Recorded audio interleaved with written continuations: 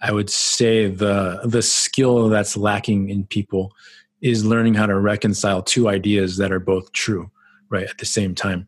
Got yes, I want to play, and I also don't want to play, right? I have reasons why I really want to play right now. I have reasons why I really don't want to play right now, right? And so people who cannot kind of understand that like both things can be true and I get to make a decision and move forward off of that really suffer greatly because no matter what happens, they feel bad. Hi, it's Runchix. The following is our conversation with mindset and performance coach Jason Su, the author of Poker with Presence. You can find a link to his book in the description. We talked about how living with presence can help guide you through the ups and downs of the game, why it is the missing piece in the field of mindset work, and some of the best ways for you to start feeling more centered and get in the zone as often as possible. There were a lot of big takeaways for me in this one. As always, I'll share them with you in my newsletter, so make sure to subscribe to it on Runchix Podcast. That's RUNCHUKS podcast.com. And remember to check out the timestamps in the description if you want to jump around the topics. And now, I hope you'll enjoy this conversation with Jason Su. Jason, thank you for making the time. It's right around this beautiful period between Christmas and New Year when we're recording this. So I'm quite looking forward to this one. Yeah, thanks for having me, man. It was nice to get your invitation. Yeah, because, a lot of listeners reached out to me at some point and said that they would want to have you on the show. And yeah, I'm quite fascinated about your work. And I think the timing couldn't be better because, a lot of people are making their New Year resolutions, new commitments, and looking for new ways to improve their life. And the work that you're doing, I think it could be very useful to a lot of people to find their path, to improve the quality of their life in some way. So, yeah, maybe let's start with just briefly. Let's talk about your work. What is it that you do? And then we'll take it from there because I've got a lot of questions for you. Cool. So my work focuses on showing the clients how to get into a state of flow, basically. And I think there's a lot of people out there now who are working in like mindset coaching or mental game coaching, and that definitely happens in my sessions with my clients too. But my number one goal with my clients is to help them to connect inside out. And so it's to really show them how to feel that flow inside them, how to get into that state where time is kind of like moving nice and quickly and they're just having a really good time and they're not really anxious and worried about what's coming next, right? You can call that getting in the zone. You can call that getting in the flow, whatever you want to call it. Everybody's kind of felt it and you know it when you feel it. And so that's really my focus, is getting people to connect with that on a reliable basis so that everything else from there just gets a lot easier. Mm-hmm. Okay. How did this become your focus of work? Well, I've been playing poker since even before Moneymaker won the World Series. So I've been around like forever. And one of my main interests throughout the years of playing poker has always been, how come sometimes when I played, especially early on when I didn't really know what I was doing the way that I would later, how come sometimes in those sessions I would just be playing amazing and not really thinking and just be always making the perfect play at the perfect time. But most of the time that wasn't the case. Most of the time I was really just like thinking and struggling and nervous and anxious. And so a lot of my interest was just, how do I get that first scenario to happen a lot more often? Right. And so started going down the trail of reading books and talking to people and getting interested in this field, this study of performance psychology of flow. And that just kept going. And so here we are today. Okay. Right. So, okay, how do we achieve the state of flow then?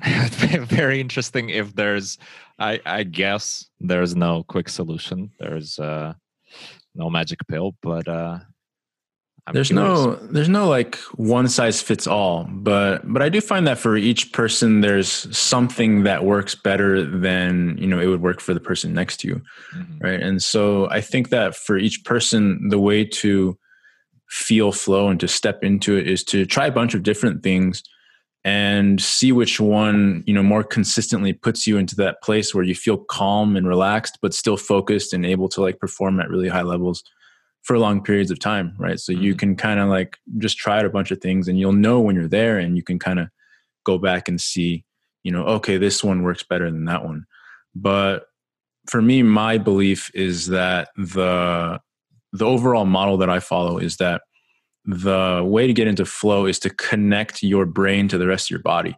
So what we've got in terms of what's going on in the world these days that I see is that everybody's just living here in their brain and trying to figure it out, try harder, right? And that's the approach, is a head-centric approach to kind of trying to get where you want to go. And what gets left out of that is all of this, everything else in the body and the nervous system, right? All of this evolution that has wired in lots of knowledge into our entire nervous system that can inform us about what possibilities might exist that we can't just get to when we're only using our brain, right? And so for me, the goal, I think, for everyone to get into flow should be to connect more to your whole body, your whole nervous system, rather than just trying to figure it out in your mind. Mm-hmm. Well, every journey starts with one step. What would be the first step? Just take a breath and see what happens right inside you. There, that really is just like the literal first step. Is people don't breathe properly as a whole. Most people breathe too shallow. Most people hold their breath when they're anxious, when they're nervous. Most people don't remember that their brain needs a lot of oxygen. Right? So that would be the literal first step. But in terms of like a more on the energetic, intentional level, as you're thinking about like what you want to have happen, what you want to create or improve on in this coming period of time, see if you can breathe with it and really tune into the sensations and the actual like feeling inside of all of you, not just your mind as you're doing so. Mm-hmm. Okay. Do you think there is something specific to poker players here? Because the way I see it, we probably have at least a couple of things here that influence who we are, because anybody who's played poker for a long time, they're molded into something one way or another, right? Because we are dealing with what a lot of people would consider stressful decisions throughout the day. So we sort of numb down to them a bit, but it's unlikely that they completely sort of don't it's unlikely that we don't feel anything at all. It's just we sort of suppress these emotions one way or another. And I mean, some people are very good at very good at breaking their computer mice and their monitors and stuff like that. So they have a natural outlet for their emotions there. And the more reasonable people usually manage to avoid any sort of damage of that. But that's probably one thing. And also just the nature of the work. It's high intensity. It's whether you're playing live or you're playing online, it's not really close human connection in any way. So it's a sort of environment where probably a lot of things happen where we don't have a chance to connect with ourselves and to express our emotions too much. And so maybe that's something that influences this need for exploring yourself, connecting to yourself. Yeah, I think you nail it. It's a lonely game, right? No matter who you surround yourself with, and whether you have coaches or you're coaching people, or you're in a stable and you have an a nice community of people who are like rooting for you, no matter how much of that you build up, at the end of the day, you're kind of all alone when you're losing lots of money, and people can love you and support you and tell you that they feel for you. But at the end of the day, it really is just you experiencing that level of pain and frustration. Right. And so, yeah, there's that. And then there's this very age old idea that, in poker, you're not supposed to feel your feelings, right? And that you're supposed to just like keep it level, keep it on the level. Don't let yourself feel, because that's going to make you play bad.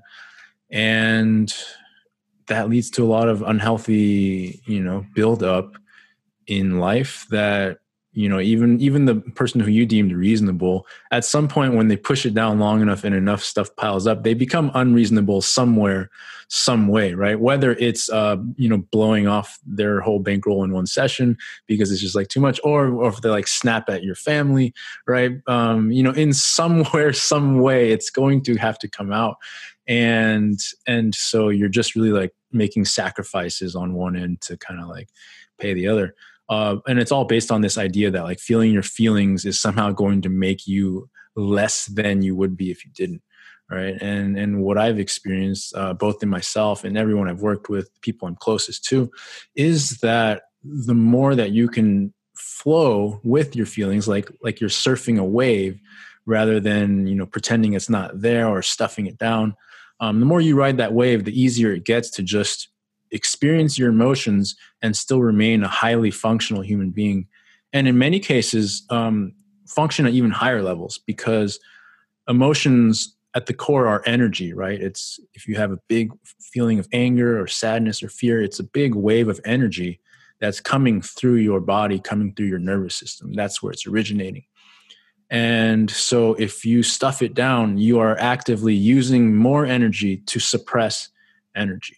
Right. But if you really can get to a place where you can flow with it, ride that wave, now that energy is yours and you can use it, redirect it towards even deeper levels of focus, higher levels of performance that you wouldn't otherwise achieve. So this whole model of like suppressing everything so that you can play your best is backwards. It leads to a lot of personal issues. And it's just wrong. So that's kind of where I stand on all that. Right. So how would you advise somebody to try to connect to their emotions? Like let's imagine a situation where you just suffered a horrible bad beat, right? And at your brain is telling you it's fine, it's okay, you should not be pissed at all. And if you sort of start digging into your emotions, you'd experience something that you might be starting to suppress or otherwise. So how would you recommend of just recognizing in game, for example, when you need to listen to yourself, you need to take this breath, how to go about it? Like what you said is exactly what everybody does, right? It's like, oh, it's fine. It's fine. Got the money in good. It's fine. It's fine. You say that enough times, you sound like a crazy person. What is the problem is that we go straight here into the mind, right? We go straight to the words. It's fine. It's fine. We go straight into the logic. Oh, it's good. It's good. And if you want to become a person who is what you call like emotionally intelligent, emotionally congruent, right? A person who's always like current with the feelings, then what you're going to have to do is to kind of like break through that pattern, interrupt that pattern of always going straight into the words, the logic, right? And so to learn how to experience yourself without words, right? Whether it's to experience yourself through breath, or through feeling your sensations, or to just acknowledging like, oh, that is anger. This heat that's building up in my body right now. The reason why I'm sweating is because I feel angry, right? And scared. That's the other thing, is that most people don't recognize how much fear that they are running on throughout their whole life playing poker. They think it's just all anger, but quite often anger that's coding a lot of fear around, everything, all the fears we have as poker players. Right. You know what? I want to ask you about your personal journey of how, because you said you've been practicing what you do for 9 years or something like that, right? So how was your journey? How did you start, and what was your progress along the way? What are some of the bigger stepping stones? What are the things that you discovered for yourself? So I had a therapist when I lived in Austin, Texas, many years ago, and she had trained with the people I ended up eventually training with, Kathleen and Gay Hendricks, and so I gained a lot of just eye-opening ideas, new ideas about like life and happiness and connection and presence and play, getting introduced to that work in those first few years. And so that was the beginning of me starting to understand that like my own relationship with poker could be different, because up until around that kind of Black Friday-ish area, when I was mostly playing online, poker was pretty stressful. It was always pretty like anxious and always just like always every day just being like, please not today. And that's always like this big joke that I would have with my friends, is like every day we're just like, yeah, please not today. Right. And that was my life for quite a while.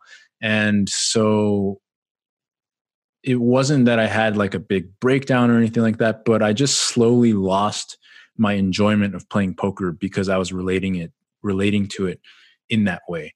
And so, around Black Friday, took that up as an opportunity to have some time off to travel. Right. And when I came back to the States, it was like, okay, like this is actually how I'm interested in living. Right. These are the tools that I know have proven to show me I can create some more flow and presence in my relationships, in my life. Why not introduce them to my poker games so that I can actually have a healthy relationship with poker that feels good, that feels enjoyable, that feels like every day I'm excited to play. And so that kind of became my project, more so than winning money, which, ended up going quite well as well. But my whole goal with poker from that point on became, how can I make sure that I really, really just continue to grow my love for playing, for showing up, for getting better each day, and do so in a way that feels good to me inside, when I go to bed each night. And so I made that my priority. And as a result, the money ended up showing up just fine as well. But I think that's where my journey really changed in my relationship with the game, was when my priorities shifted from like, no matter what, I just have to get as much money as possible, to no matter what, I need to feel a connection to the game. Kind of like that reminds me of when I was, at the beginning, when every day was like, oh, I'm learning so much and I'm growing so much and I'm excited to play each day. And even if I am getting smashed, I'm still at some level having a good time. Right. And so that's where the big shift came for me. It's very true that this is a much better goal than just making the money, because, if you're always going through the roller coaster of emotions and just this stressful washing machine kind of experience, doesn't matter how much money you make, it's still pretty miserable. Yeah. I think people tell themselves, oh, like once I have $1 million in the bank, or once I have this big of a bankroll, I'll be happy. Right. But you got there by living under one specific model of like stressing yourself and pushing yourself. There's no way you're going to stop doing that once you get there. Right. Because that's what got you there. And that's the only thing that you know.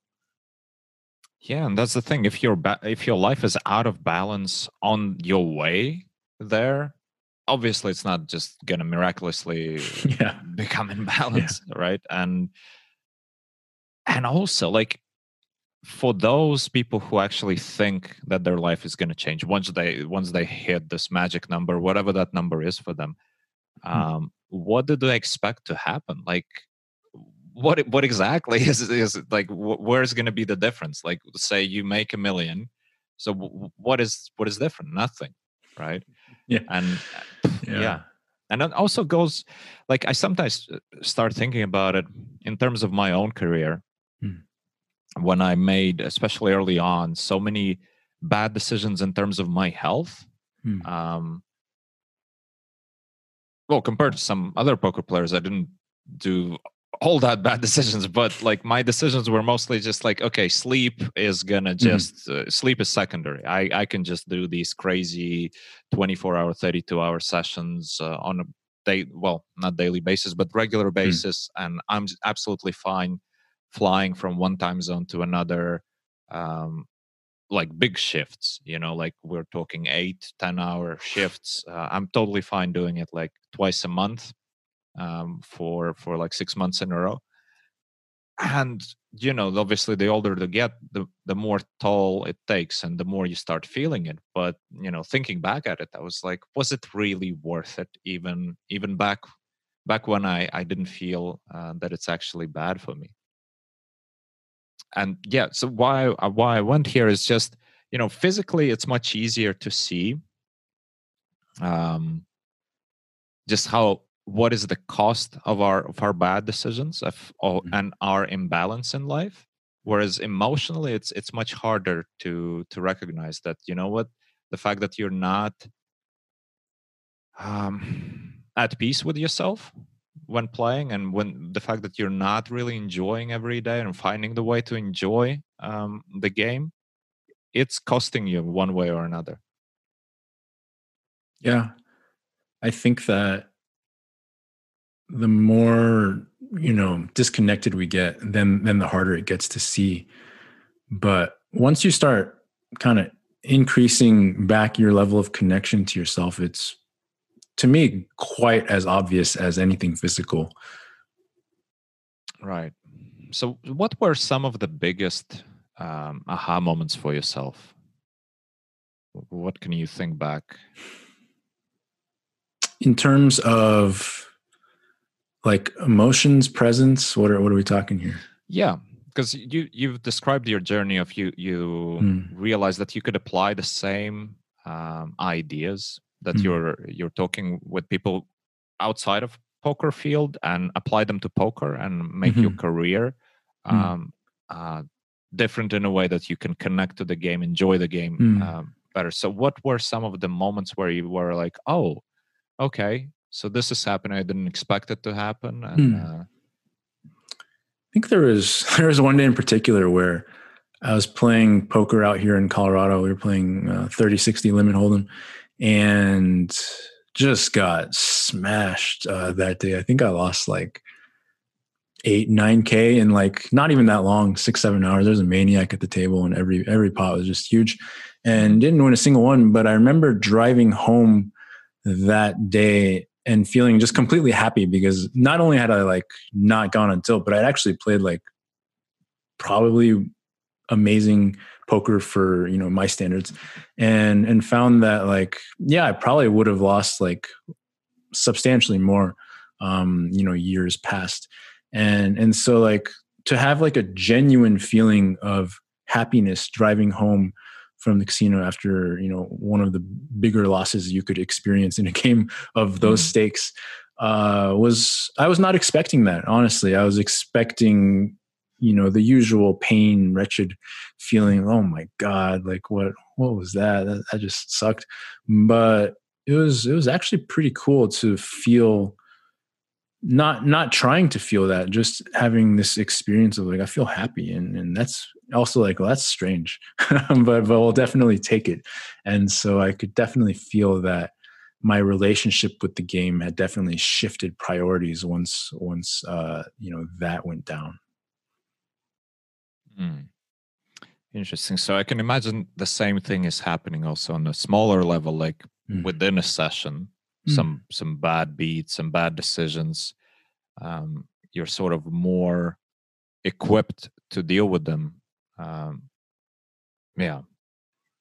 Interesting. Yeah, I think they're correlated, right? So the more that you are able to feel your feelings of like the sadness, the anger, the fear, right? Those are the three kind of like monsters under the bed that we're always trying to like suppress, especially poker players.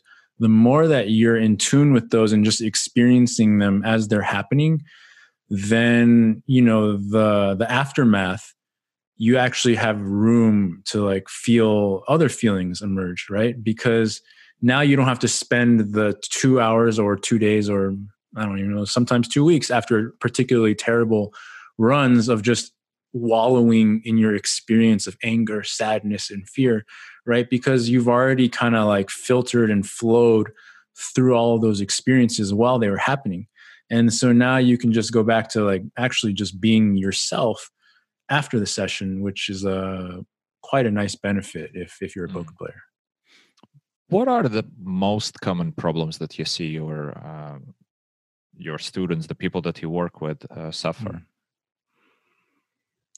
I would say not understanding how much fear they're running on would be the main one. Like when you're scared, everything is scary, right? That's kind of like the way it goes. When you're a hammer, everything looks like a nail. When you're scared, everything is scary, right? And so when you are running on fear and adrenaline as like the way that you keep going forward and the way that you keep getting yourself to do stuff, that is going to be a big handicap long term for you. And so I would say that's like just the number one thing. Emotions in general, yes, but fear specifically, the number one emotion that people aren't quite really recognizing as it's happening. And so I would say that's the number one thing. Everybody kind of has their own flavor of stuff from the past that is influencing the way that they're, behaving and performing now. And so I would say another kind of core skill that I like to make sure everybody has before they finish working with me is the ability to really just understand as a feeling, right? Again, we want to differentiate the thought of like, okay, well, that was me then versus like, this is me now. And they don't have to necessarily, be the same thing, right? That's one thing that you can kind of internalize as a thought, which isn't actually going to create any real change, versus when you can start to open up to the feeling of this idea being true inside all of you, then you actually can start to resolve these old issues, these old habits that come up from time to time. So speaking of fear, what are the types of fear that we most often overlook? So, everybody knows about fight or flight, right? So those are the two common ones that everybody kind of understands from modern, lexicon of people talking about fear. Fighting when you try to fight your way through the fear, flight when you run away, right? Whether it's folding too much or quitting a session too early, wanting to lock up the win, and all of a sudden, you're up 5 binds, but now you're up 3, and all of a sudden it becomes very convenient to like want to have lunch, right? That's the flight response. And the other two that Lester talked about would be freezing, right? Kind of when you literally just are frozen in your body, which creates that kind of effect of your mind being locked up as well. And then fainting would be the other one, where your body is still there, but your mind has vacated, and you can't even like come up with a thought because it's all just you're fainted. And so those are the 4 fear signatures that people exhibit out in the world, poker and not poker. And so, the key is to be able to understand like, and notice, what your patterns are, have more of an awareness of like when you're going into them, and then have a reliable way to kind of shift out. Interesting. And I'm immediately thinking about some examples, because like the term in terms of freezing, it sounds to me like that's something that happens very often when we face a very uncomfortable decisions for ourselves in poker, especially like we're facing a decision for a lot of money, Yeah. at an amount of money when what we're not comfortable with. That freezing happens quite often. I think I've experienced it myself, and multiple times, and even I catch myself getting that feeling when you're jumping into a very high game after a bigger break in the high game, right? Yeah. I happen to recognize that feeling very quickly and just sort of laugh about it internally and get back to making proper decisions. But it seems to be a natural response to an uncomfortable situation. Yeah, for sure. I mean, we all just are taking care of ourselves in the way that we know how to take care of ourselves, right? To survive as a species. That's how these patterns formed. So they're not going away anytime soon, even though we are all mostly safe from, life dangers.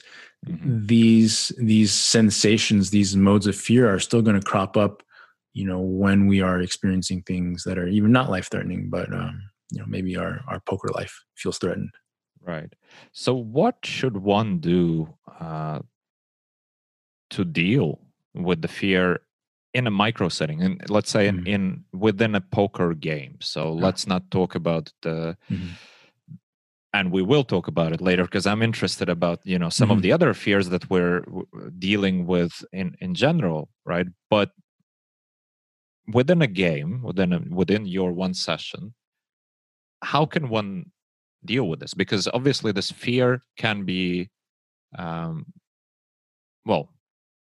make us play worse, can make us make worse decisions, function at a lower level. And what should one do? So again, it's all about like pattern interruption, right? So when we go into our fear patterns, whether it's fight, flee, faint, or freeze, we tend to try to resolve our way out of it, analytically, right? And that's going to be a problem because that's how we got here in the first place. And so it's just the same old pattern playing out again, just on a micro scale. And so what needs to be done is to interrupt that pattern through some sort of body-centered awareness, whether it's through just like, taking some breaths, whether it's letting your body move a little bit, change your posture, right? Change your physical positioning to really start to feel more located, more connected, brain to body. And there's lots of different exercises that can be done, different body movements that you can use specifically to kind of like melt that fear. And really, like, it doesn't matter which one you use, just so much that you can recognize when it's happening and lean into connecting to body rather than, okay, I'll figure out, how do I get out of this? Right. So less important, like the what you do, and the more of just like how you do it, which in this case, are you going to favor connection to your body, or are you going to favor more trying to figure out in your mind? Right. So that's the key shift point. Okay. How do you recognize that you're experiencing fear? Because obviously in the setting of a poker game, we don't feel it as fear. We're not all of a sudden scared of something in a typical sense.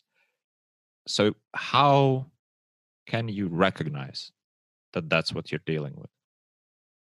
The number one way I do this with my clients is have them exaggerate their fear kind of habits and signatures with me, and then they can feel definitively the adrenaline that is, the fear response comes with adrenaline, right? That's how you can notice that you are in a fear response, is you feel adrenalized, that heightened awareness, that little bit of like drama entering into your thoughts, right? And so what I do is I train people how to recognize the adrenaline, right? And then to locate that adrenaline and say, okay, I'm in a fear response right now. And then, where do I go from here?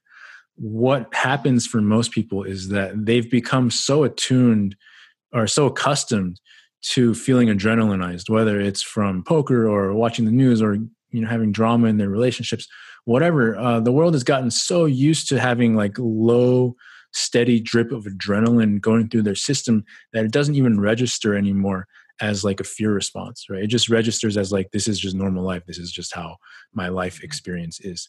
And so with my clients, what I always want to do is show them like, no, this is not like the natural state that human beings are supposed to live in, right? You're not supposed to always be in a state of like low level hum of fear and adrenaline. That's something that's supposed to only show up when you think you're about to die, right? And so just learning to train yourself to recognize, oh, I feel it a little bit right now. That little sensation kind of coming down from the top of my head into my veins, into the blood. I feel it, right? And really just like the tiniest amount of adrenaline can really pump up your entire nervous system to a heightened fear response in a short amount of time. So just recognizing that pattern is already the first step to fixing the problem, right? Because, all right. What about the fears on like a bigger picture, specifically like the fear of failure, which we oftentimes experience, or the fear of success, which is also a thing which inhibits us sometimes to achieve things on a longer time frame, right? Where we are, especially with the fear of failure, it's just fear of looking stupid. So not making that bluff because you don't want to feel stupid, or the fear of failure in a sense that, okay, I don't want to lose that extra buy-in, so I'm just going to make a passive play, or I'm going to make the least variance play, even though it might not be the best. So what about those? How should we deal with these? Because these are just irrational fears in a way. Yeah, to me, it's all the same, right? Like whether it's in the micro scale in that moment or it's on the larger scale, I think that we do ourselves a disservice when we try to like label why we feel scared, because that's going to be a projection, that's going to be a story, not 100% truth. It could be 99.9% truth. But if it's not 100, you can't build your life, you can't build your experience, you can't build your plan of action around it and feel very solid, right? And so what you can get to is like, I feel scared. That's 100% true. I feel it in my body, right? I notice it as a sensation. Maybe I have butterflies in my stomach, or I feel tight, right? Or I feel angry, or I feel sad. Those are experiences that are 100% true that nobody could ever argue with you with. If you said I feel scared because I don't want to fail at poker, now you're labeling, now you're going into a little bit less of being that solidly, completely true. And so I would advise people to get less oriented towards labeling the fear and trying to explain to ourselves why it's happening, right? Because that's going back into our head, right? And instead, when we notice that it's happening, just to learn how to sit with it and experience that sensation of what it is to feel scared, right? What does it mean to feel scared in your body? And really like notice how you experience that. What does it mean to feel happy, right? In your body, right? The energy is completely different when you feel happy versus scared versus angry versus sad. And so if you want to become a person who can flow with your feelings, first you need to become a person who can recognize those feelings, as they're happening in your nervous system, right? And then from there, you can really acknowledge them as being true, and then kind of decide what you want to do next. But that's presence, right? Is that moment of just fully acknowledging and experiencing your experience as truth before deciding what you do next. That's adding this like layer of presence that creates decisions, creates processes, creates plans for you that when you go and do them now, you're not going to regret them later. Right? Regret is what happens when you chose without feeling that level of flow and presence. And speaking of presence, right? We obviously, let's say we get to a session, but we're experiencing something in our life, something that preoccupies us, and that is more often than not, I would assume, because there's always something happening, right? How to, like, what's your approach? Do we try to actively switch the other things off, or just by the nature of being present to where you are and connected with yourself, sort of all other things fade away, and you're just focused on what's important, what's in front of you? I think a good warming up mechanism is to have something that allows you to acknowledge, all of these things are going on in your life. Yes, this is what's happening. And I choose to be playing poker right now. Right. And so a lot of people have a kind of a victim relationship with the game of poker where it's like, oh, I have to play. Oh, I got to go grind, even though this thing's happening. I'd love to do this with you, but I got to go put my hours in. Right. And so to have that sort of like victim relationship mentality around playing really doesn't do you any favors when things don't go well, right? Because now you're like, oh, I wish I hadn't played. Oh, stupid, right? I shouldn't have played. I knew I shouldn't have played. But when you start your session with this real acknowledgement of like, not everything's perfect in my life right now, right? This is going on and that's going on. And I noticed that like it's got some of my attention, but can I create some kind of flow internally here right now that allows me to acknowledge all that is happening? And yes, I very much choose to play right now for whatever reason. It doesn't matter what the reason is why you want to play. You just, want to play.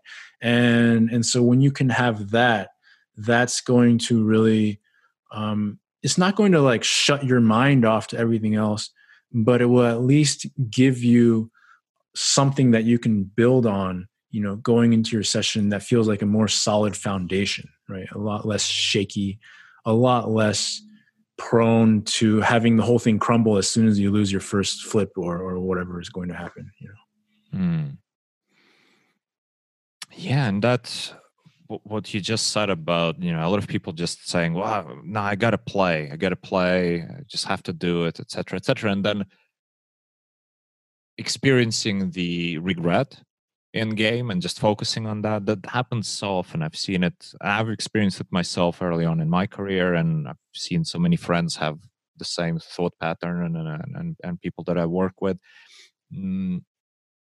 What's your advice on that? Because, well, first of all, there's two things that I see which are at the root of that problem, right? First of all is, when do we decide to play and why? Right. And second, how to make a decision that even though we wanted to play for 8 hours or whatever, you got to go now, you're going to stop because, because that's not an easy decision to make. We're too accustomed to pushing ourselves through it, right? Because it feels like, well, I'm not a quitter. I'm not just going to leave because I don't feel like it, right? Because then I'll be leaving a lot of sessions. So, yeah, how do you look at these two things? Like, first of all, when do we start the sessions, and why do we start the sessions? Because again, a lot of people are just mindlessly, I'm a poker player, so playing is what I do, and that's where the thinking process stops, right?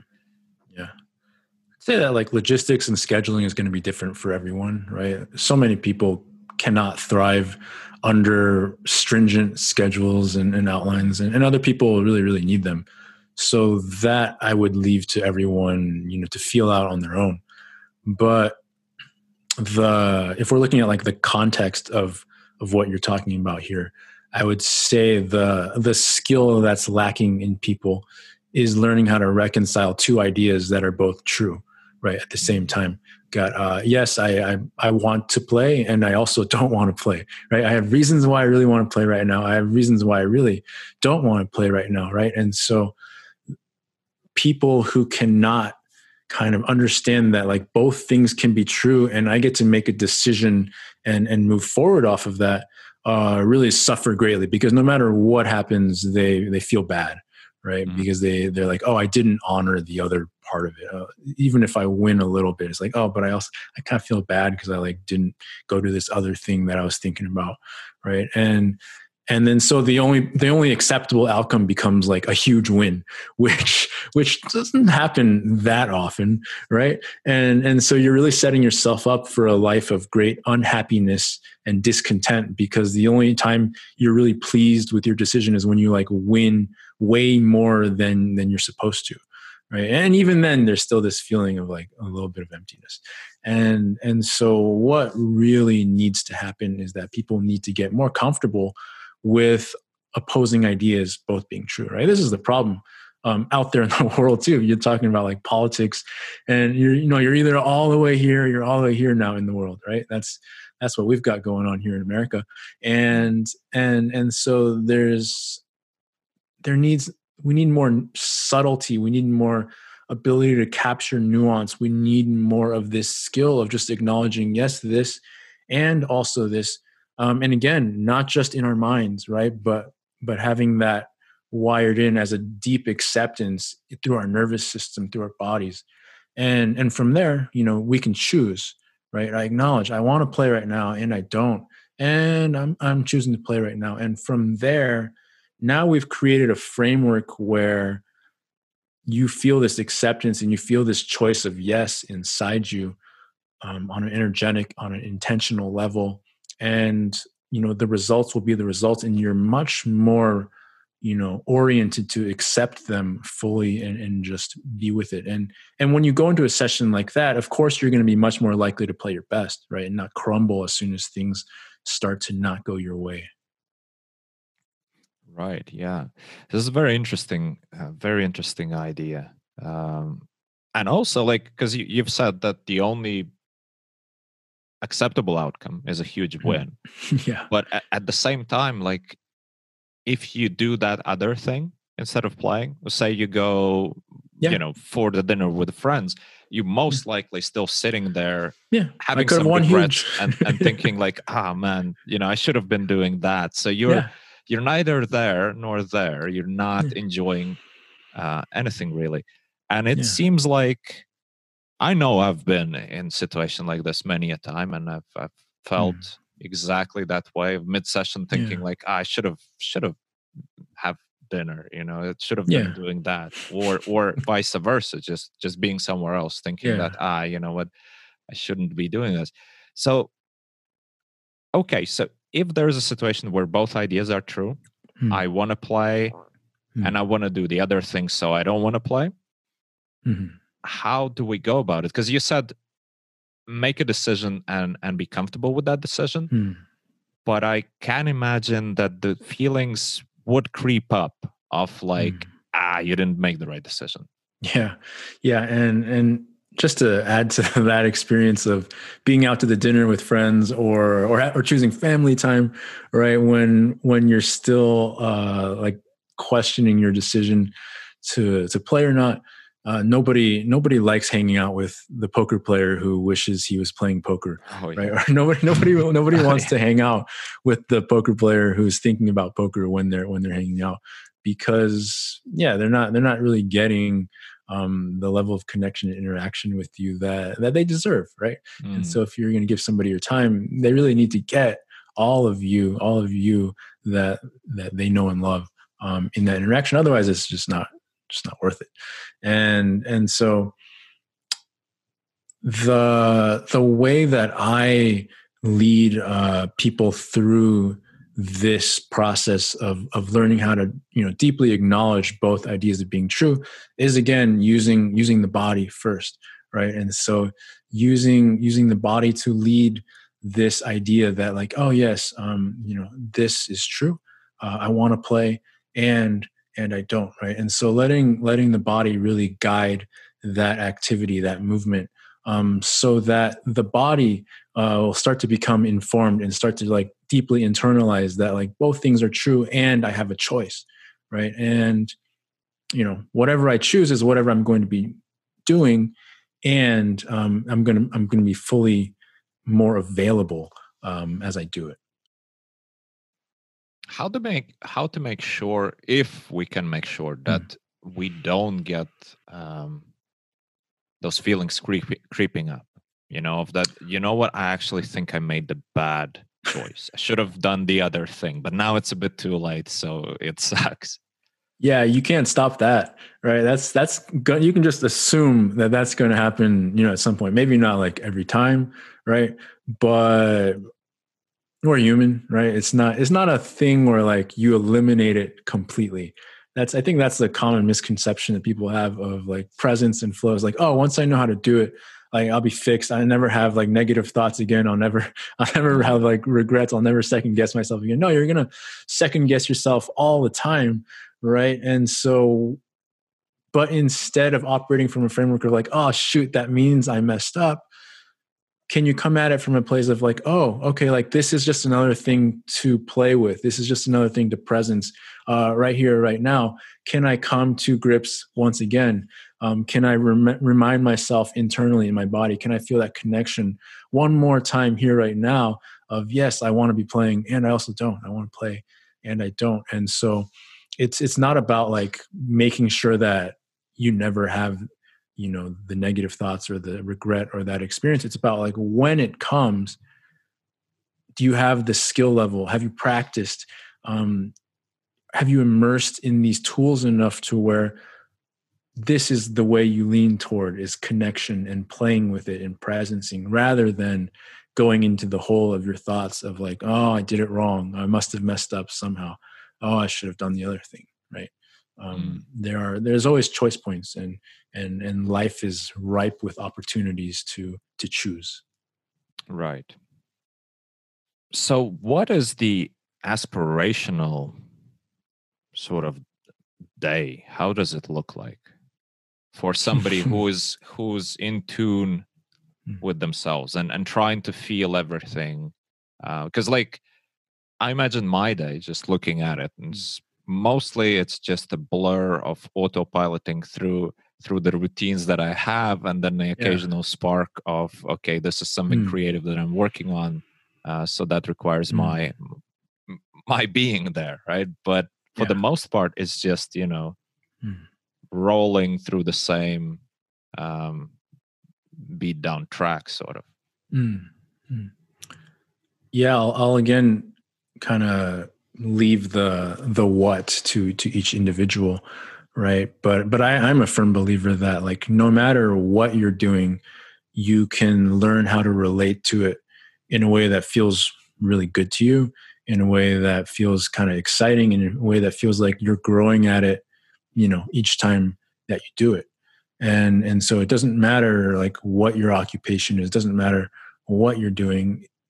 If you can create connection inside yourself, you can create, this presence and flow, and doing whatever you're doing, you can have a really good time. And so if we're talking about like what I would consider the ideal day that I could help my clients to create, it would be that, whatever they're doing, they're enjoying it, that they are fully immersed in it, that they're really there.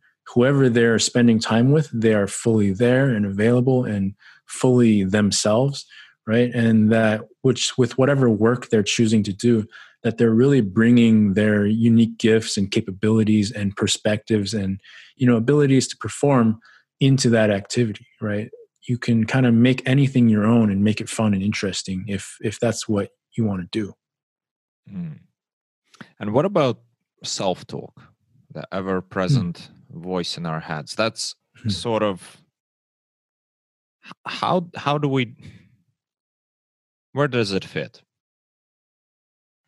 Are we talking about like any self-talk? I'm not affirmations talking about, or negative stuff. No, I'm just talking about the person sitting in our brain talking to us, right? Because I would imagine if you start connecting to yourself physically, you also connect more to what you're thinking. Yeah, I find that it's a lot quieter upstairs in my world these days than it used to be. And obviously there's still plenty of thoughts and thinking, this idea, like you said, we're not used to being bored anymore. We always, go to the next thing. I find that like, when I'm just by myself and daydreaming or thinking, quite often a lot of my best ideas come out of that. And so quite enjoy that. If we're talking about kind of self-talk in terms of like self-blame, self-criticism, or trying to figure it out. Yeah, if that's a real big pattern in your life, then that's just something that you learned, growing up, probably was socialized into you through family or close friends, at a young age. And if it can be learned, it can be unlearned as well. And so what generally happens is that the mind is going to follow the body, not the other way around. That's how I view everything. And so if you're having, negative thoughts, you know, criticism, self-criticism, and blame inside you, tense, nervous, anxious thoughts, it's very likely that if you checked in with your body in that moment, you would be experiencing your body as very like tense, nervous, anxious. And so that if you want to really release from that and let your mind relax and kind of alter your experience of the way that your mind is talking to you, then the best thing that I could prescribe would be to just take some time to feel more connected and to feel that flow and presence inside you. And so that's what's going to allow the mind to relax. You've mentioned several times that mind follows the body. What would be some tips and tricks that you found work for yourself and others? Well, it's not really a trick, but if you really have like a solid foundation of, I'm going to take care of my body and I'm going to make sure that my body feels good, in the myriad of ways that you could do so, whether it's, eating a little better or exercising or doing, some activity that feels good to you, right? Like dancing, moving in some way.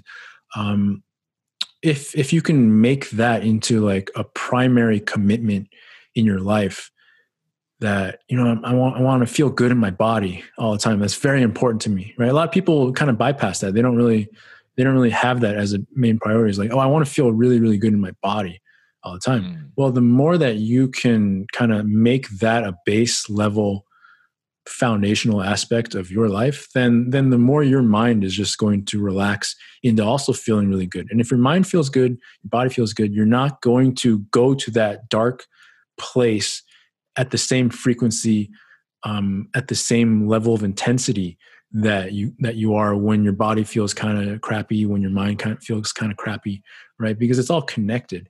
And so your experience is connected to how you are feeling internally. So for me, if you want to go to like the very deepest root of it, you can just make a commitment to yourself of, it's really important to me to feel good in my body, and start there. Yeah, it's true. Not a lot of people set it as their goal. Yeah.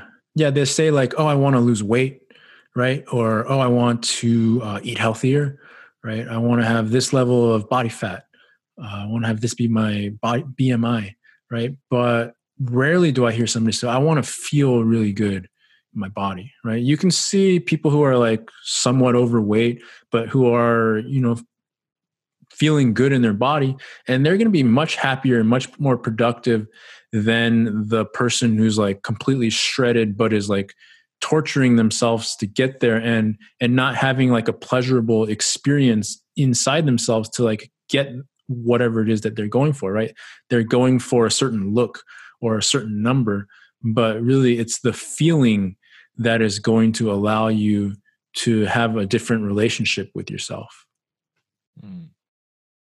Yeah, and it's also like this relationship between the external motivation and internal motivation, and what truly makes the habits stick, and what truly makes us achieve things. Because same thing in poker. If your sole biggest motivator is just the number go up kind of thing, and trying to reach the high score, and that's the only thing that drives you, it's pretty hard to maintain the passion.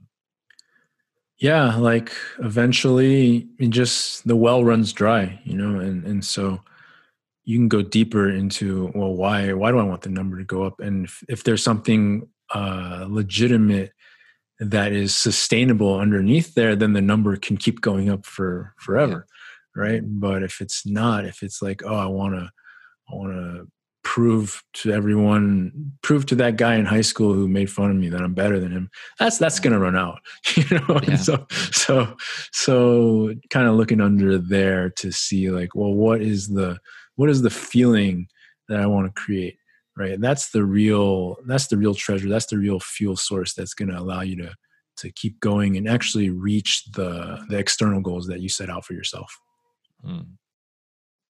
Jason, what do you think is specific to professional poker players, right? Because obviously being in this profession, the profession has quite an impact on who we become or who we are. And obviously, a certain type of people get into it in the first place, but then some of the traits and some of the habits get exaggerated over time. What are your observations about like what is specific to the poker players? Well, for me, it was always about like the freedom, right? In the beginning, it was like, that was the big draw.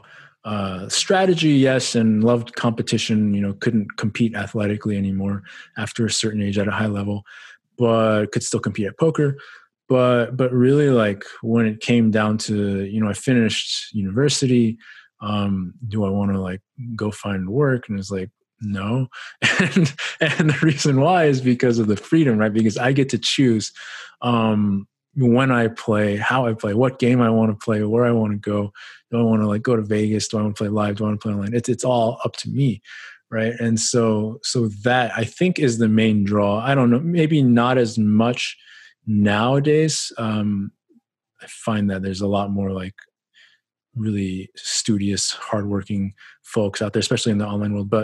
But for many people who are kind of more my age, it was always about the freedom, right? And so that was like good enough for a while as a fuel source, but eventually like that ran out, right? Because there's nothing like deeper underneath that of like, well, why? What do I want to do with the freedom? Why do I value it so much? It was just like, no, don't tell me what to do, right? Mm-hmm. And so I think that's a very unique aspect of the poker experience, is getting to have like so much freedom, and learning how to navigate that is a really complicated and valuable skill that once you are playing poker for a living and it's like, oh, this is what I do, and the whole day, every day is just wide open. How do you create a life where you are still enjoying that level of freedom and valuing it and really feeling calm and confident and connected about that, while still doing what needs to be done, while still finding something more about like why you love doing what you do and feeling connected to that too, right? You kind of need to navigate both aspects of it, because lots of people, myself included, I've fallen into periods of my poker career where I got a little too volume oriented with my mindset, right? And then so I kind of took away my own freedom, which I always need to feel that I always needed to feel that was there in order to be playing at a really high level, right? The moment I kind of took my freedom away and said, oh, I got to play, this many hands this month, I got to play this many hours this month, then the fire was gone, right? And so I think for a lot of poker players, it's learning how to like navigate that balance between always feeling that you're completely free to do what you want, while also making sure that you're doing what needs to be done. Yeah, I can relate back to my experience of doing the Supernova Elite 1 year, which was the opposite of freedom for a full year, which is a memorable experience. I look back at that year and I think it did progress my career in many ways, because I realized for myself things that I like and don't like about the game, because I was forced to be in this sort of high volume environment to just go through it and find different ways to motivate myself to stick with it.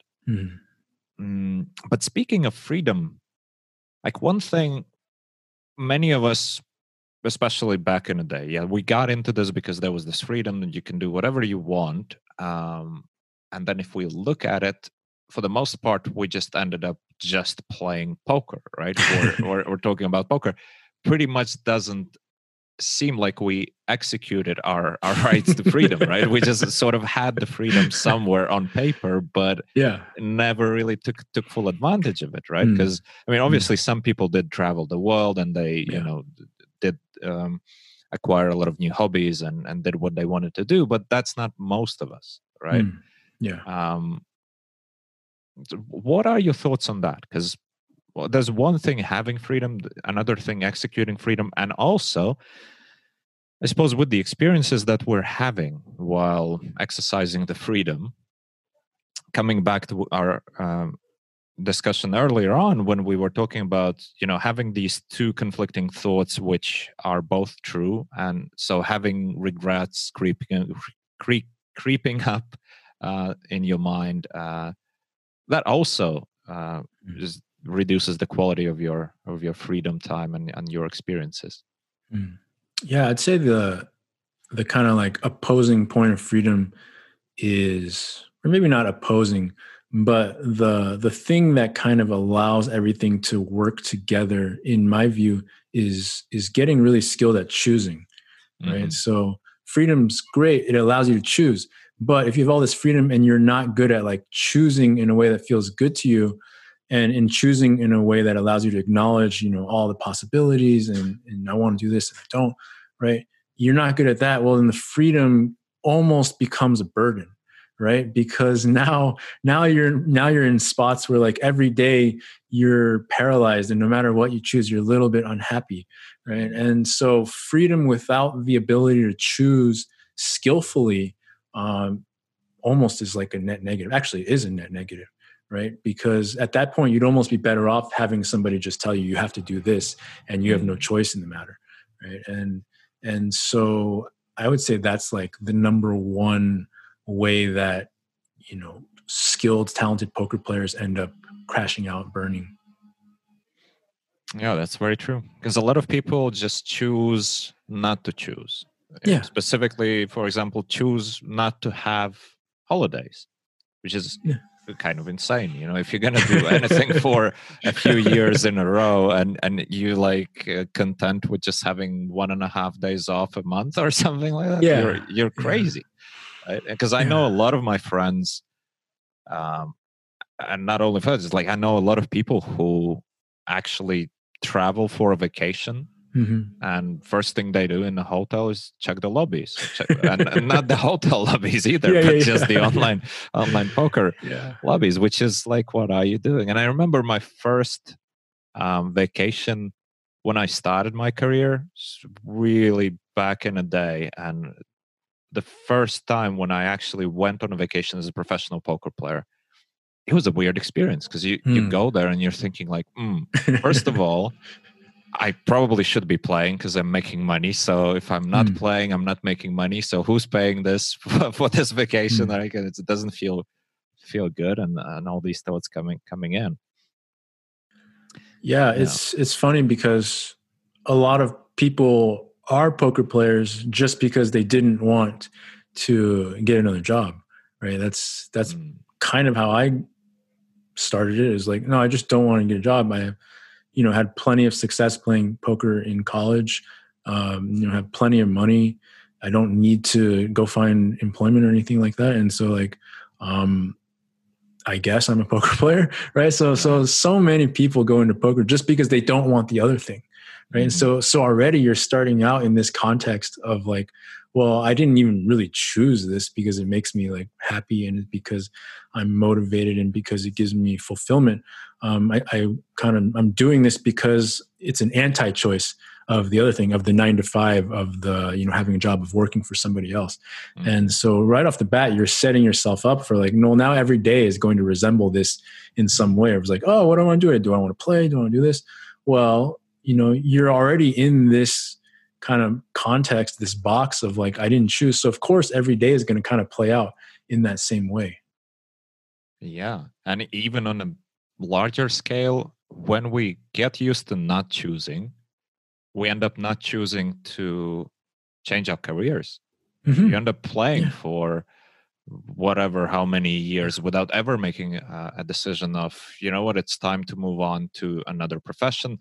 Or in much simpler terms, just switch a game, right? Because how many people are just, they started with Hold'em and they are still playing Hold'em and they have really no excuse not to have tried other games, especially considering that, you know, at various times in the recent years, different games been at the top in terms of profitability, right? And it's for the last many years, it's very rarely No Limit Hold'em, which is the game up there at the top, yet it is still the most popular, right? And it's, I mean, it's obviously easier to stick with what you know, and it's scary to try to get into something new. And also the factor of the sunk cost, because many of us feel like, oh, I invested so much time into studying this specific variant of poker or whatever it is that I've studied. I'm not going to leave it now because, well, what about all the time and money that I spent on it? Yeah, definitely. You're preaching to the choir. I picked up mixed games like 6 years ago and only wish I had started sooner, right? Because not just is it like way more fun to play like anything but No Limit Hold'em, but yeah, games are quite nice as well.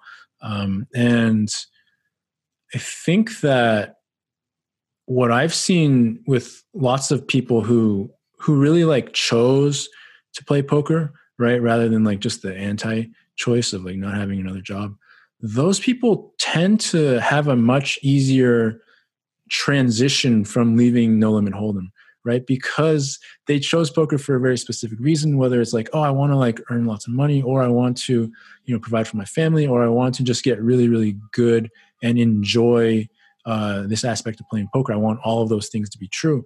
And once they recognize that like one of those boxes isn't getting checked, like this is not the most profitable path, they have a much easier time to like, you know, find the resources to do what needs to be done to make that switch to PLO or mixed games or, you know, turn whatever, right? And it's the people who kind of like started off that like, oh, I guess this is what I'm up to, that end up being like, oh, I guess this is what I'm already good at, right? So it's all about context, right? How do you relate to the game? How do you relate to your choices?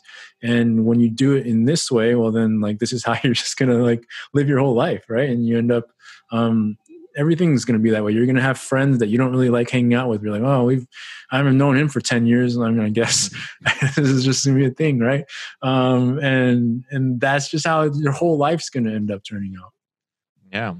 It's also interesting to think about poker as a profession, because it's a relatively young profession still. Like we don't have too many people who retired after like 50 years of playing poker, right? I mean, there are some on the list, but for the most part, you know, we don't have, you know, poker players the same as, let's say, I don't know, tailors or doctors or something, been a doctor all their life and retired after 60 years or something.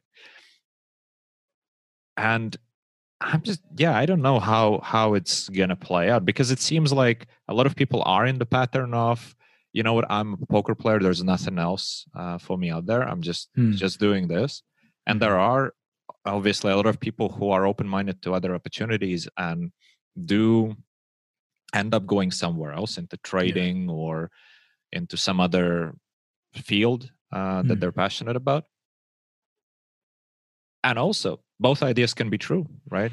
You can be still a poker player and you can be a businessman or an investor or whatever it is that you want to do. Yeah. I personally think there's like 3 outcomes of being a poker player. So one is that you, you know, either go broke and do something else or burn out and go do something else, right? 2, you never retire, right? Like Doyle's just going to play till he's dead, right? Because well, it'd be weird if he quits at some point. Yeah, like what's he going to do? What's he going to do? Is he like, oh yeah, I'm not playing poker anymore, guys. I'm just going to like sit home and watch TV. No, like playing poker is like his favorite thing in the world. He's going to do it every day till he literally can't do it anymore. So poker players who play forever probably just like never retire. You're just like an older poker player, right? And then the third one is, yeah, you eventually choose something else. Even if you are doing really well, you see a new door opening up that appeals to you, and you kind of dip your toe in and you say, hey, like what about this? And then maybe you start making that shift of your balance of weight of time, right? Into oh, now I'm mostly playing poker and I got this going on the side, and then oh, the side thing's going really well, and now it's about 50-50, and then now, oh, this is all I do now, right? And so I would say that most people will just fall into door number one, where eventually burn out and do something else, or go broke, do something else. That's probably 95% of people who play poker for a living. I don't know what you think about that, but that would be my estimate. I guess it probably is a fair estimate, considering how many people play poker, right? Because if we look at the elite poker players, and in the elite, I would even count the successful mid-stakes players, because these people are hugely successful, and most of them have really good hard work ethic, etc., right? So the elite in this case is not only the select few at the very, very top, but still, majority, I agree that at some point they would either burn out, or due to bad decision making go broke, or something like that. But burnout is not limited to just the least successful players, right? Because basically the weaker players can go broke easily. The more elite players are unlikely to go broke unless they are degens in some way. But even the most successful poker players can get into the habit and get into, well, basically burnout. Even the most successful can easily get themselves in that position. So let's talk about that a bit. I would say that the guys who are like doing really well and burn out, they just come back though, right? They might say that like, I'm going to go start this business. But then they just come back later because they know they're elite poker players, and there's always money waiting for them on that side, right? And so like if we talk about like how many people are not burned out and are just like doing pretty well at poker, let's not even like amazing, let's just say like 75K a year, and are like overall feeling like reasonably happy in their life, how many of those people walk away close to zero, right? I don't know. It's a tricky one. What do you think? I don't know anybody in my life who's ever done that, right? Everybody, I mean, I'm 37, so I've been around a long time. And I've known a lot of people. I can think of zero of my friends. I guess I've heard of like a couple guys. Like, I mean, back in like 2007, I guess like Jason Strasser went to work at a hedge fund, but that's like one person that I've ever heard of who was like doing well and seemed to be like, pretty healthy relationship with the game, who like walked away to go do something else. I'm sure there are others, but so few and far between compared to people who just, had to quit. Right. Yeah, I guess percentage wise, it's a pretty small group. Especially like if one of the parameters is the person is actually reasonably happy with what they're doing, right? So it's not like they went away because they got fed up with the game, or because in that aspect, a lot of names come up, right? Yeah, but somebody who's actually happy with what they're doing and decide to quit. Well, one name definitely comes up. I just recorded a podcast episode with Raul Gonzalez, is his screen name on PokerStars. Oh, nice. The triple draw guy. The triple draw guy. That's the guy, right? Yeah. He retired. Nice. So I know him personally, and he is a happy chap, right? He's a happy person. He loves what he's doing, and he retired. And I mean, obviously, as retired in poker, I mean, where do you draw the line? It's like a musician retiring, right? So you're not allowed to sing so anymore. You play twice a week? Yeah. It still might happen if the game pops up. I wouldn't be surprised to see him at the tables, but he's not gonna hold the lobbies for the whole year or whatever. But it's It's not a huge group of people who, but because also it's pretty hard to retire from, let's say, mild success. Let's say you're making 75K. Yeah. It's pretty hard to retire because, let's face it, it's hard for you to find another profession quickly where you can make the same type of money. Yeah. And yet you're most likely don't have life-changing money. You don't have the so-called fuck you money just yet, right? You can't just walk away from anything and just dip your toe in any old field, right? So that's probably a limiting factor as well. Because I would suppose, like, if financial security was more readily available for some of these people, that they would have quit, right? That's what they tell you, right? And then many of them quit, and then a year later, what are they doing? They're playing poker again, right?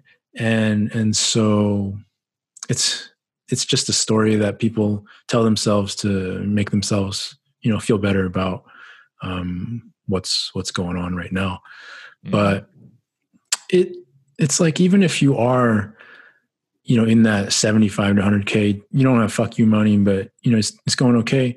You can still learn a new skill, right? You can learn how to copyright. You can learn how to do sales. You can learn how to do marketing. You can learn how to create some service that other people want, right? You're not playing poker 24 hours a day, right? And so I think that it's very healthy for everyone, no matter like where they are in their poker path, to begin to explore, even if it's just like coaching poker, right? That's at least something else besides playing poker that can earn you money.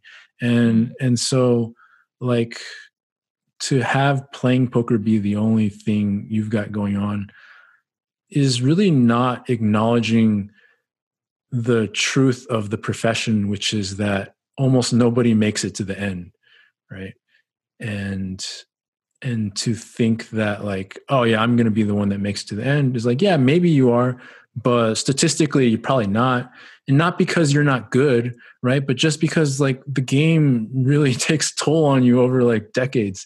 And if you're somebody who's like constantly pushing the feelings away, which is almost everybody, and poker players don't get health benefits, and you want to have a family. It's a lot different playing poker when you're a single guy versus when you've got, a family, right? Things change. And so it's just an acknowledgement that, like, yeah, things change. And as you get older, you might want something a little more stable, a little less emotionally demoralizing on such a regular basis, right? It's not because you're not good enough. You're plenty good. If you can make 75K, 100K a year playing poker right now, you're really good. Right? You're really good at least certain aspects of it. And so it's not about that, right? It's about, like, just understanding what happens when somebody plays poker for a very long time. Yeah. And what you said about, use your time to learn something, explore a different hobby, or et cetera, et cetera. It's coming back to the freedom. Right? We all have that freedom. We all are free to choose to do something, whatever we choose to do. But very often we don't, because, well, I don't even know why. I mean, probably because starting new things, getting into these things sounds great on paper, but it doesn't feel that good when you actually go for it. Yeah, that's one of the things about, I guess, like, you could call it like fast money. Like, poker is like fast money. Right, where it just feels so easy and appealing when it's going well, right? And it's like, oh no, I don't want to do like the kind of slog of like learning this new skill, because the money's just going so well, right? But you get into that fast money mentality, and nothing else is like good enough for you to be worthy of your time to learn. Then it becomes a problem when you're like, oh wait, I'm not running as good. It would be great if I had. Then you hear poker players say, "Oh, it'd be great if I had something else I could go into right now." But it's like, you needed to think about that when things are going well, to prepare for this situation. Now you don't just get to like snap your fingers when you're running bad and say, "Okay, I don't want this life anymore," right? You need to start thinking about these things, kind of strike when the iron's hot, when you have some flexibility, some financial flexibility, to start investing some time, some money into thinking about what else might be possible for you. Right. But it's always hard to strike the balance there, because from one perspective, you have this pressure to play more and study more. You're doing good, you can do even better. You see the results of your studies, of your hard work. You want to work even harder, because let's get more. And let's strike while the iron is hot, in the field of, like, I'm making money, so let's keep making money. Yeah. Right? So it's very often hard for people to find that resilience to just say, well, you know what, I'm also going to dedicate a couple hours to this. And that's probably not even going to work, because if you have to make commitments to yourself in such a way that, okay, like 2 hours a day I'm going to spend on this thing, it's already probably not approaching it from the right end. Yeah, I mean, I don't really know how many poker players have like some other business that they say in the back of their mind, oh, I'd like to, do this someday. Probably quite a few. I don't know how many poker players are just like, no, I'm not interested in anything else for the rest of my life. If they fall into that bucket, sure, go ahead and just go all the way in, right? If you genuinely have no thoughts or interest about like what else might be possible for you, I guess this is your life, right? And cool, no problem there. But so many people I've talked to, especially now that I'm a bit older and it's, we're not 21 running around anymore and just being like, yeah, this is great.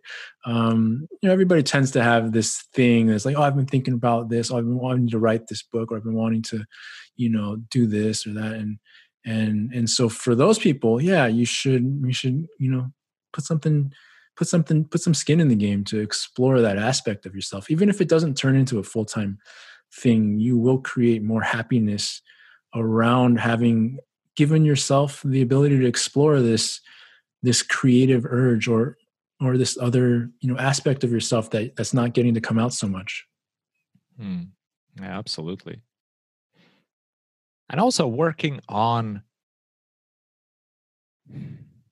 the mental game, and I don't mean only mental game in poker sense, but working on being present, working on what your work is all about. It seems like such an obviously good thing for poker players to at least try to explore, because very often, I mean, we don't know if it's for us, if the timing is right, because not everything is let's take a simple example of meditation. Maybe you recognize meditation is something you want to do, but it doesn't fit in your current life, and maybe in a few years it will. And at least as poker players, we have the freedom to explore these things and to try to learn. I mean, what is more useful than to try to learn to be more present and more connected with yourself, more happy about yourself? Yeah, I always wanted to follow the trail that was going to make me the happiest. Right? I didn't care about money at the level that it was going to take to like go to the highest stakes. Right? I just wanted to be like a happy guy with plenty of money to do whatever I wanted to do. And yeah, like finding presence, finding flow, finding connection really helps to kind of skip ahead to that happiness point where it's like most people say like, oh, I got to do this and this and this, and then I'll be happy. Right. But really, if you just start to favor connection and presence and flow, you can just be happy. Right. And then those things that you think you need to attain to get happiness will be a lot easier to get once you are a person who feels completely comfortable just being you, and you love yourself and you feel good about what you're up to in life. Things have a way of working out in your favor when that's the way that you're operating. Yeah, that's very true. That's very true about the setting some constraints for what it's going to take to be happy, instead of thinking about like okay, what does this happiness look like actually, like when I'm going to achieve these steps, what actually going to make me happy. And then oftentimes realizing that, you know what, I don't even need to achieve all these 3 or 4 or 5 steps. I can just get take the shortcut. Why not? Yeah. The best example I can give is, being a single guy in my early 20s and thinking, oh yeah, I'll be much happier once I have a girlfriend, right? Or once I have like a partner who I really love. And not having this is creating like so much like unhappiness and emptiness in my life. And this is the reason why I'm unhappy. But really, like, that wasn't true at all. Right now I'm 37, happily married, love of my life. Right. And I didn't find that until I was already like pretty happy with who I was and comfortable with that. Because of course the version of myself who is like kind of desperate and kind of like miserable and kind of grasping, looking for the perfect, relationship, perfect partner all the time, that's not very attractive, right? People don't really like want to be with that person. But the person who's like pretty comfortable and just like, yeah, I'm good. Life's great. I love what I'm up to here. Well, now like people want to like hang out with you and people want to like get into that circle, right? And so that's how the super fulfilling relationship came to be, was that I learned how to like be happy with what I had first. Yeah, right. And I can think about like a simple poker analogy, which is probably useful for some people, that oftentimes we would think, oh, I'm going to enjoy poker when I'm become a strong winning player, when I'm going to keep winning all the time, right? So it's kind of looking at it from a wrong perspective. Is the same as I'm going to be happy once I get the girlfriend, instead of I'm going to probably get a very nice girlfriend and make a happy life for myself when I'm already coming from a place of happiness, right? Because with poker, if your ultimate goal is, I'm only going to be happy when I'm going to start winning, well, guess what? Even as a winning player, you're going to have a lot of losing days. You're going to have a lot of losing spells, right? So even if you're at a better place down the road and much better prepared to deal with these, it's still going to make you unhappy if you can't live with it. If the process of playing and improving at poker is not enough for you, it's a pretty bumpy ride. Yeah, it's like that old saying, everywhere you go, there you are. Right. Yeah. And even you plug one hole, another one's going to show up. Because that's just who you are and that's how you live your life. Yeah.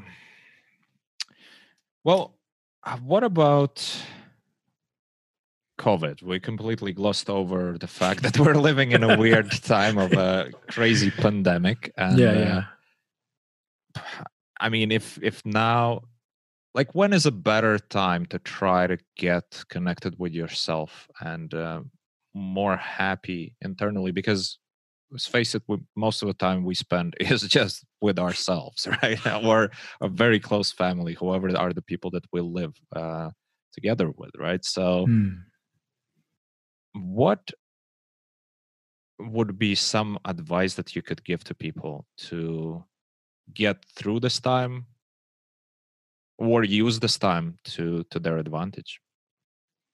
It's kind of a hard question because a lot of people are more extroverted, right? And they gain more feeling of connection and satisfaction and fulfillment from being with other people.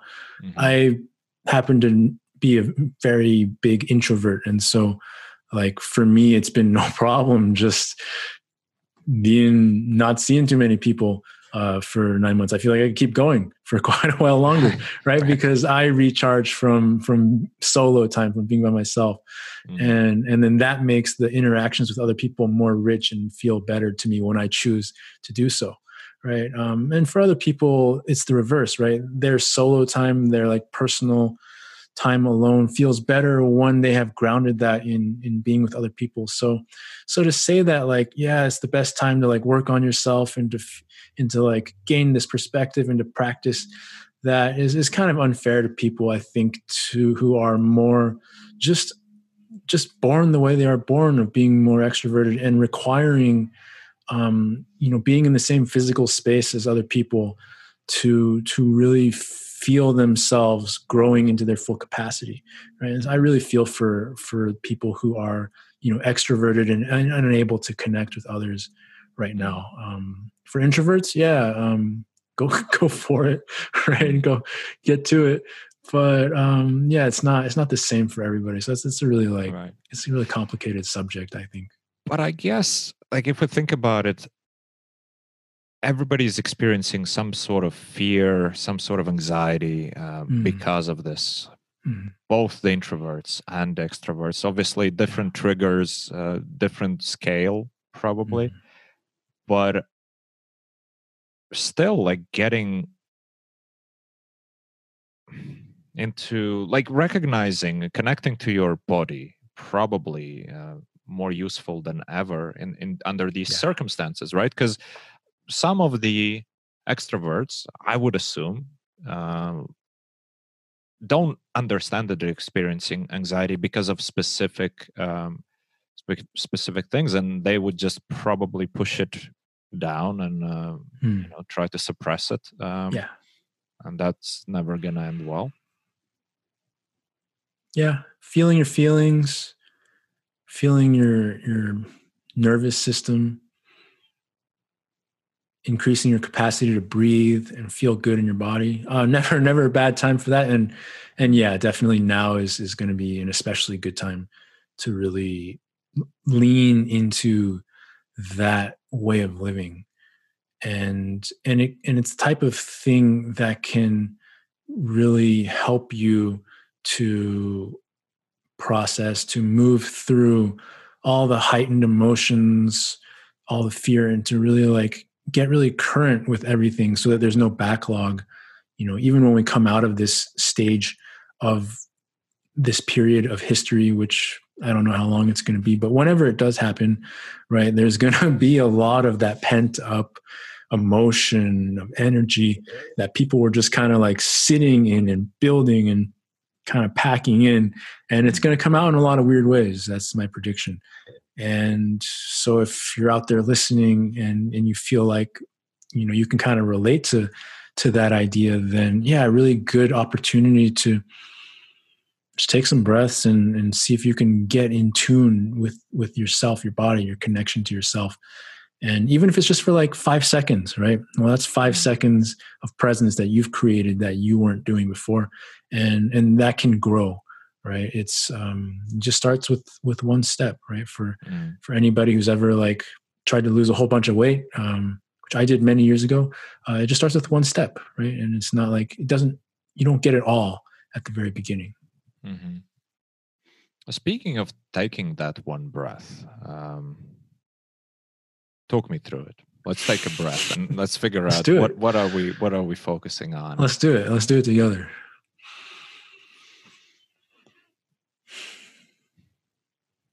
Yeah. Right. How do you feel after taking one breath? Well, I immediately feel that I took probably the first conscious breath of the day. So it put the focus on something other than whatever was happening in my mind before that, right? Yeah. So that's all we can do, right? We can't change the whole thing right away, but we can interrupt the pattern with one breath anytime that we want to, right? And so starting with that, I'm spiraling into negative thoughts. One breath, give me one. Okay, well now give me 3, right? So now that's kind of like my go-to when I'm starting to feel kind of like riled up, is I'll take 3 slow, deep, connected breaths, right? And in and out through the nose. And when I do that, it's like, okay, that will tend to take me from this narrow focus into a little bit of a wider perspective and to really feel a little bit better about, more resourceful about what's going on. And the thing that happens when we don't take conscious breaths or take steps to feel more inward connection is that our scope of what we see just gets more and more narrow, and we feel more and more kind of trapped, blocked in, nothing looks very good when you're when you're inside of that and looking out? Yeah, I have a lot of thoughts now racing through my mind on the topic, but I just want to point out that, a simple thing, take a breath, take a conscious breath, sounds so simple that it's almost like, well, it's naive. It can't be like, what's the use of that, right? Yet, and this is in general quite true. We are sort of not programmed, but we tend to believe that the simple things, they're not as good as the really complicated things. If somebody tells you, what you need to do is you need to take 3 breaths through your nose while not exhaling, and then try to push it out through your ears. And that's gonna, that's the path to enlightenment. That sounds like, okay, yeah, that would require a lot of work and would be uncomfortable. So that must be the path. Yeah. Or, you want to get really good at PLO. What you need to do is buy Munker and a very expensive computer and start running sims before you've ever played a hand, right? Instead of hiring a coach to tell you proper pre-flop strategy, right? You need to run all the sims, right? So that would be another example of that. Yeah, which is very often what people want to jump into in poker, which is funny because, like, if you want to pick up golf, you're unlikely to just go and buy the most expensive set of golf clubs and shop, right? That would be insane. Like, if you don't even take a lesson. Yeah, take a lesson. Go to a course. Hit some balls. See if you like it, right? That's kind of what I always tell people if they're thinking about working with me or going down this path of like presence, right? It's like, well, just do it a little bit. See if you like it. Does it feel a little bit better? Do you feel a little bit more relaxed? Did it brighten your day in some way? Did you play a little bit better that one session where you remembered to breathe a little bit more often? Did you feel a little bit less stressed out afterwards? Were you more present with your family? Did any of that happen? Did you like it? Would you like more? Well, then let's talk, right? But if it's like, oh no, that didn't feel good at all, I hated it. Well, then by all means, please go on living your life the way you're living your life, right? Not here to like force convert anybody into doing things that don't feel good. It's like, I have some ideas, I have some things that work really well for me. They've worked really well for all my clients and a lot of people that I know out in the world in all sorts of industries. If you want to try it, give it a shot. If it feels good, you want to go deeper, we can go deeper too, right? But it's never like, oh, you didn't like that, you were just doing it wrong, let me show you how to do it right. No, I'm not interested in that. Yeah, and you're touching upon another interesting topic here of just the role of a coach, a role of a mentor, right? Because very often, like, we seem to think that for the simple things, I don't need a coach for that. Like, imagine, like, what do you do? I teach people to take a breath. Oh, come on, get out of here, right? I don't need a coach for that, which would be a response from a lot of people, and same with poker. Like, I don't need a coach for this. I can get Munker, I can do it myself. I can do it myself. And in general, like, a lot of poker players have the mentality of I can do it myself. I know I'm very guilty of that. Like, whatever, I need to build a house. Yeah, sure, can do it. I can afford to pay somebody to do it, but I just want to do it myself because I can. Right? Yeah. Very often not the case, to be honest. But it's to me, it's the most expensive mindset that people have, and it's what prevents people from moving up as fast as they could move up. Is they value their time, or they value they value their money more than their time, right? So they say, oh, I would rather spend this amount of time trying to figure out what this guy would tell me in like 1 hour, right? Poker coaching, ridiculously good deal for the students, presuming the coach is anywhere near good level quality player. It's almost inconceivable that it could not be worth the price if somebody's charging by the hour, right? You get one thing and you have it for life, you know it forever, right?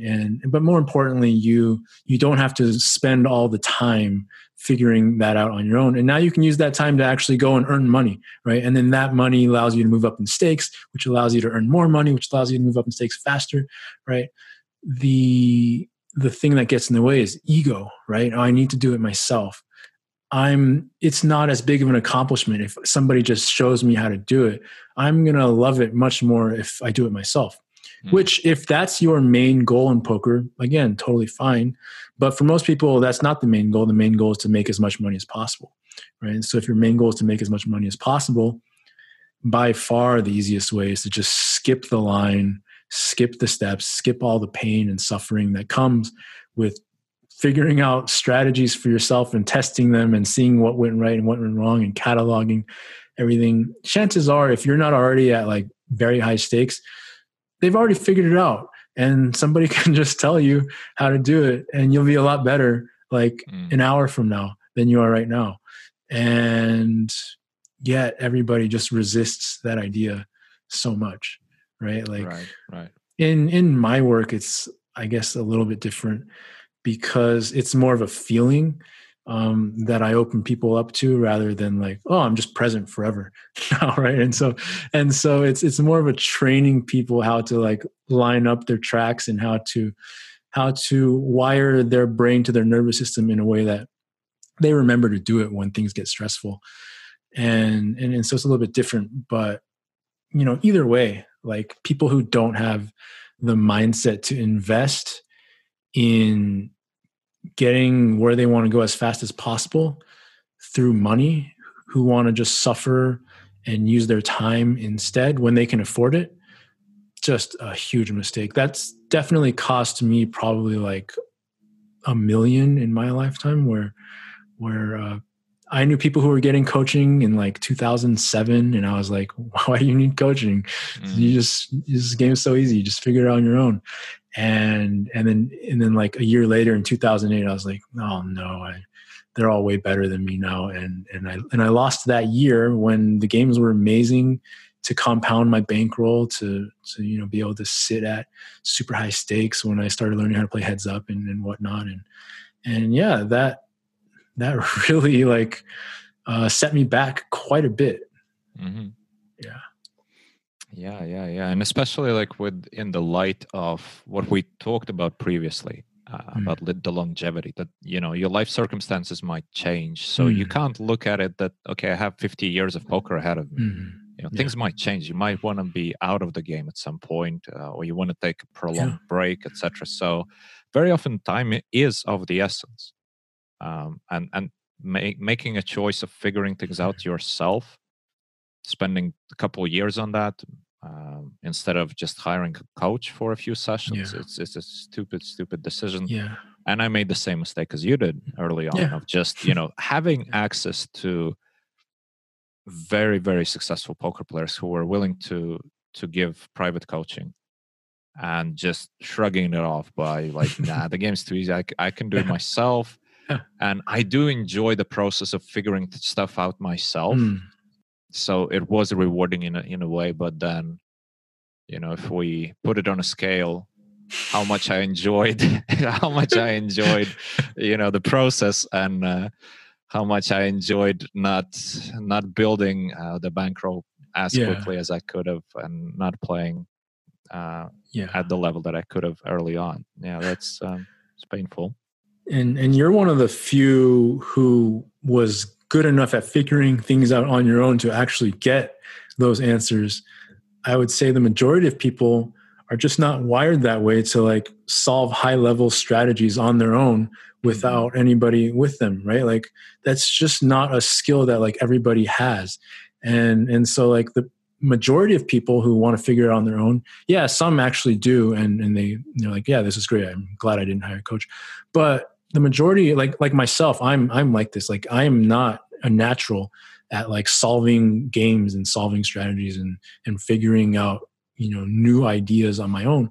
But if you tell me something, I can internalize it very quickly and then add a layer of my own like intuition and well, what about this on top of that, right? So you give me something high level, I can add on top of that and turn it into, something else that feels really good on top. But figuring out that first few levels, not my thing.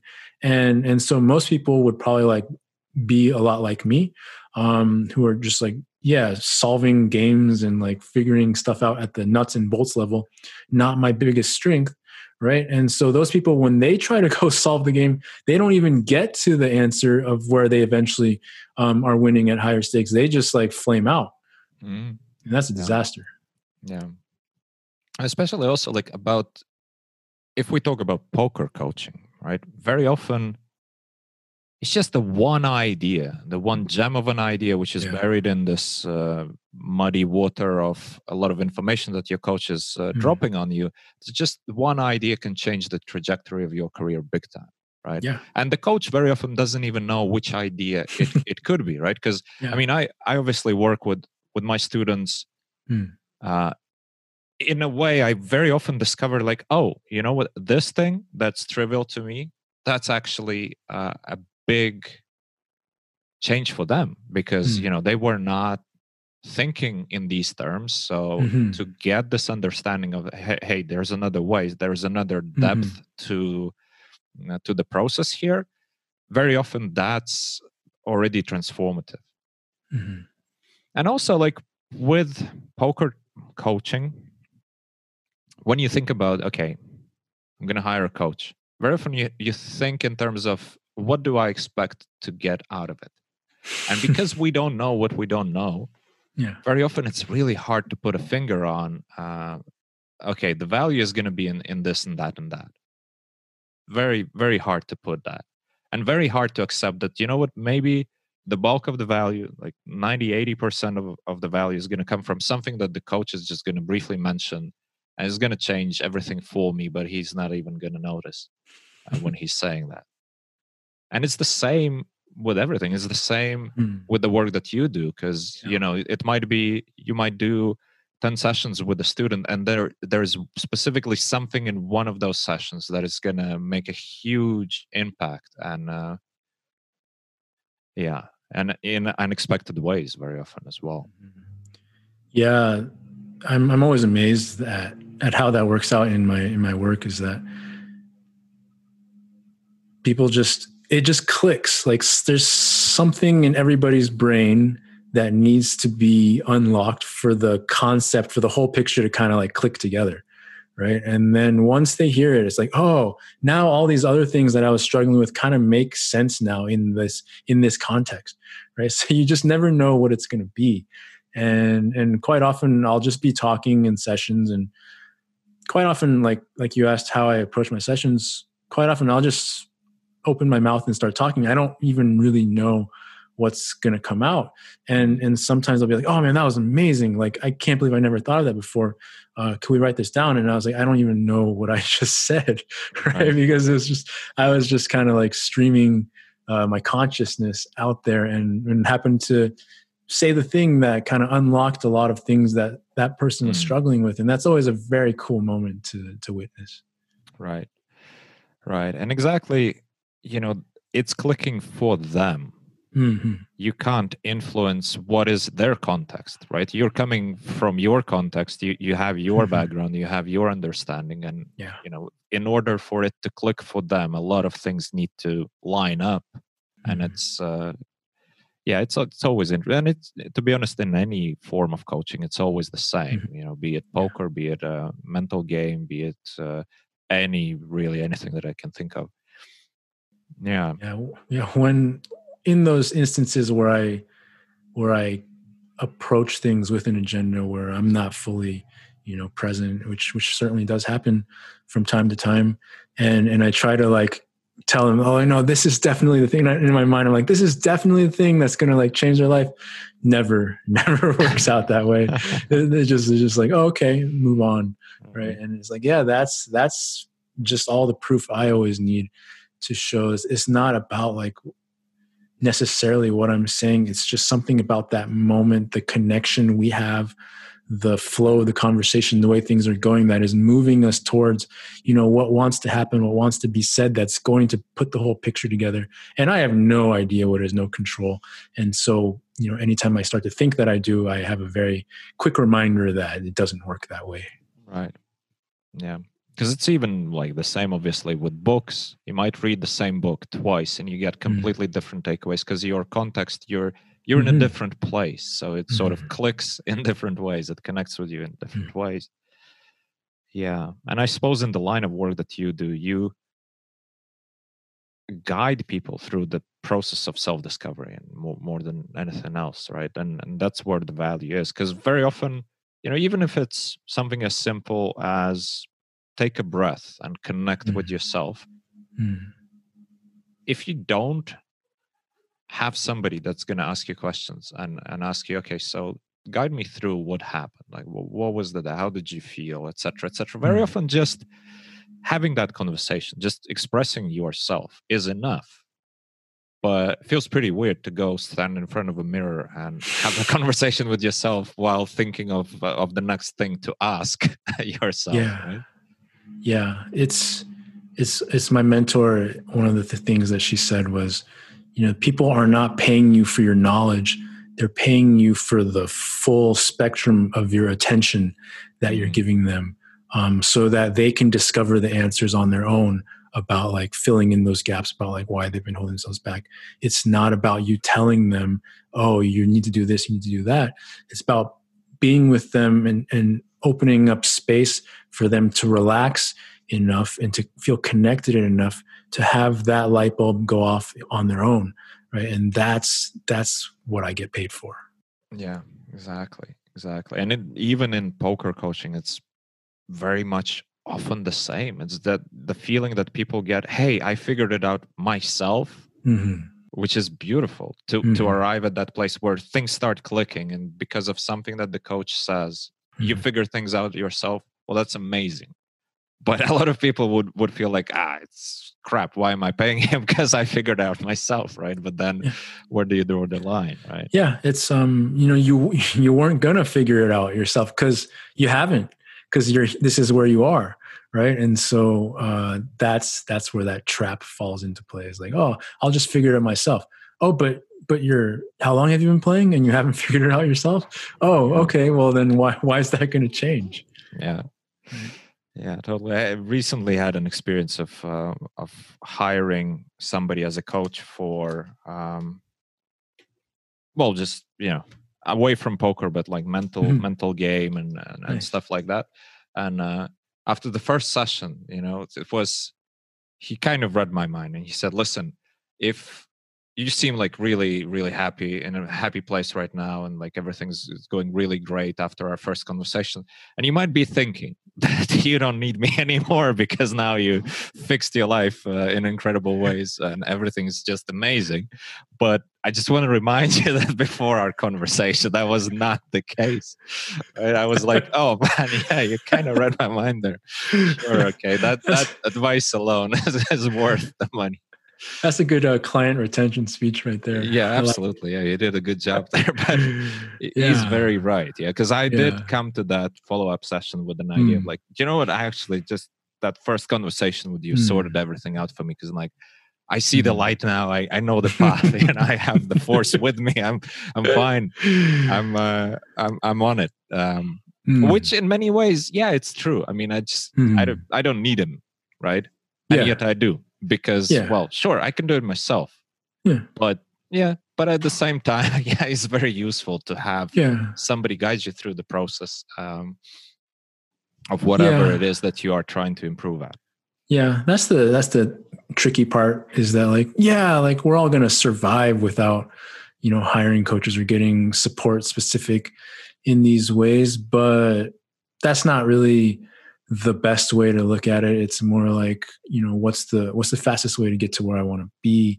What's the best way to feel completely supported in getting where I want to go, right? Yeah. And does it feel good to support myself in this way and to invest myself in this way? And if it's, it felt really good, then I'll keep going until I feel like, this relationship feels more more complete, right? Like I feel ready to move on now, rather than like, we're fixed, and then I don't need you anymore. It's like, I obviously don't need anything to like survive and to keep doing what I'm doing, but like, does it feel really good every time? Is it nice? Then yeah, let's keep going. That's kind of how I approach it. Yeah, awesome, Jason. Listen, where can people find out more about you? And I'm definitely going to put links to your book, because that's been published. When was it published? Actually, it's May. In May. I finished it right in the beginning of COVID. Yeah. So. Yeah. Good timing.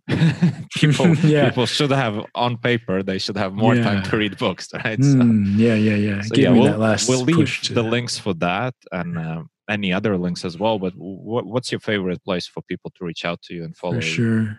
Yeah. You can find me at pokerwithpresence.com.